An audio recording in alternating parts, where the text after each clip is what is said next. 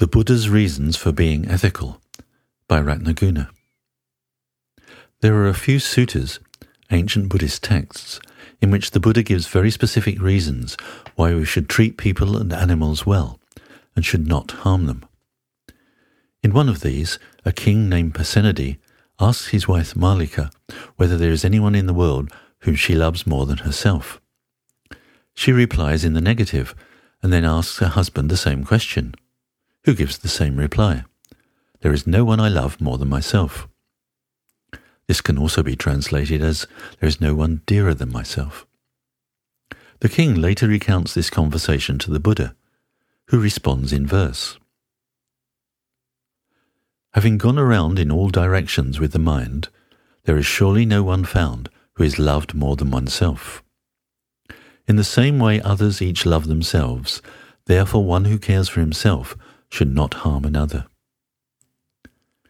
Here, the Buddha uses the natural love of self that Pasenadi and Malika admit to as a criterion for the way we should treat others. Just as I love myself and want to avoid suffering, so other people love themselves and don't want to suffer.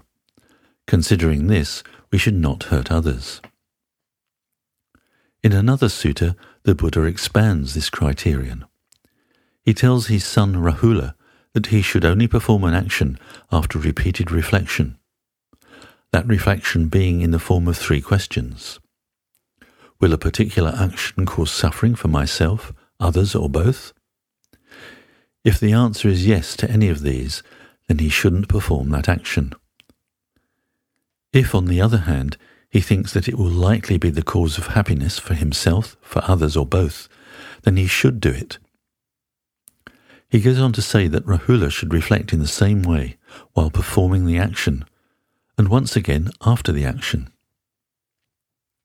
In a third sutta, the Buddha introduces an extra criterion for not harming living beings. He encounters some boys beating a snake with a stick, and he says to them, "Creatures love happiness. So if you hurt them with a stick, in search of your own happiness, after death you'll find no happiness. Creatures love happiness. So if you don't hurt them with a stick, in search of your own happiness, after death you'll find happiness."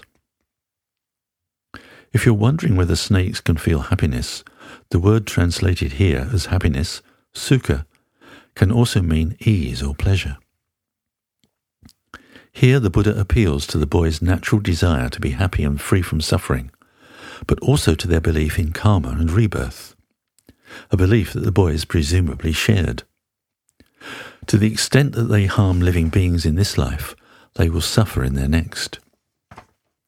This advice is not necessarily redundant for those who don't believe in rebirth, because the law of karma operates within one life too. The Buddha was once speaking to some people he'd only just met, and so didn't know what their beliefs about death were. He advised them to cultivate metta, loving kindness, and encouraged them to do so by telling them that, if they believed in rebirth, it would lead to a better rebirth for them.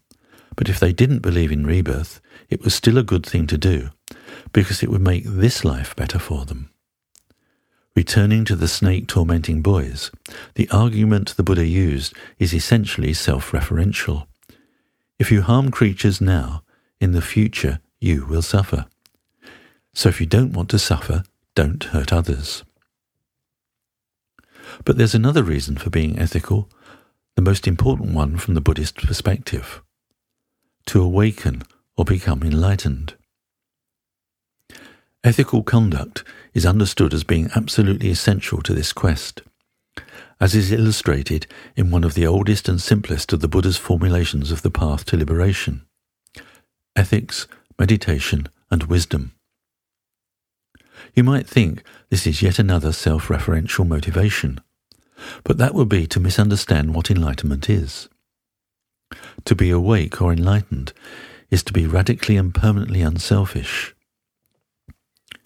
Buddhist ethics is a practice in unselfish behaviour, which leads eventually to wisdom, which among other things is the experience of natural or spontaneous unselfishness.